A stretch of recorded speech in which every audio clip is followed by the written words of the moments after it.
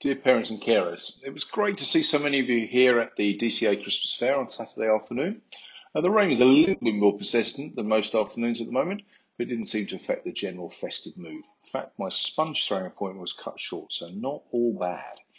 Many thanks to staff and students involved in the Christmas concert. The weather certainly gave them a challenging backdrop, but the playing and singing were a great way to get into the festive spirit.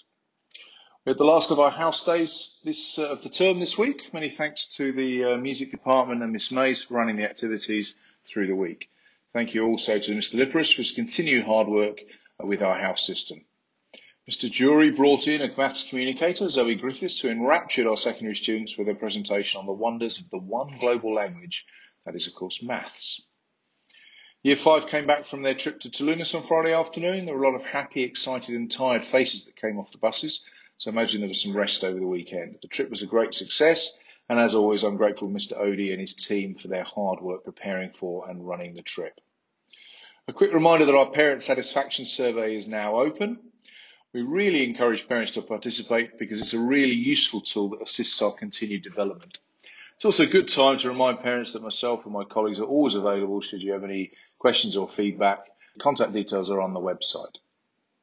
We have class parties on Friday this week for the primary classes, details of which have already been sent to you in the weekly roundup. We have 2 eagerly awaited nativity plays on Wednesday and Thursday, and I look forward to seeing early years and Key Stage 1 parents at those.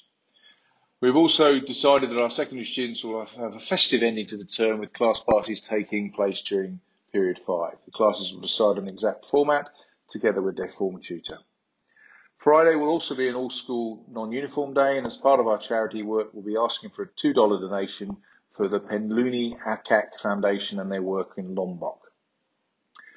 We have a few families leaving at Christmas and wish them all the best in their new adventures around the world. We also look forward to welcoming new families to the school in January. We also welcome the following teachers to Dover Court, and in Mr. Fernandez's case, we wish him a very welcome back. Samantha Linders will be joining the Year 2 team, taking over from Emma Noonan.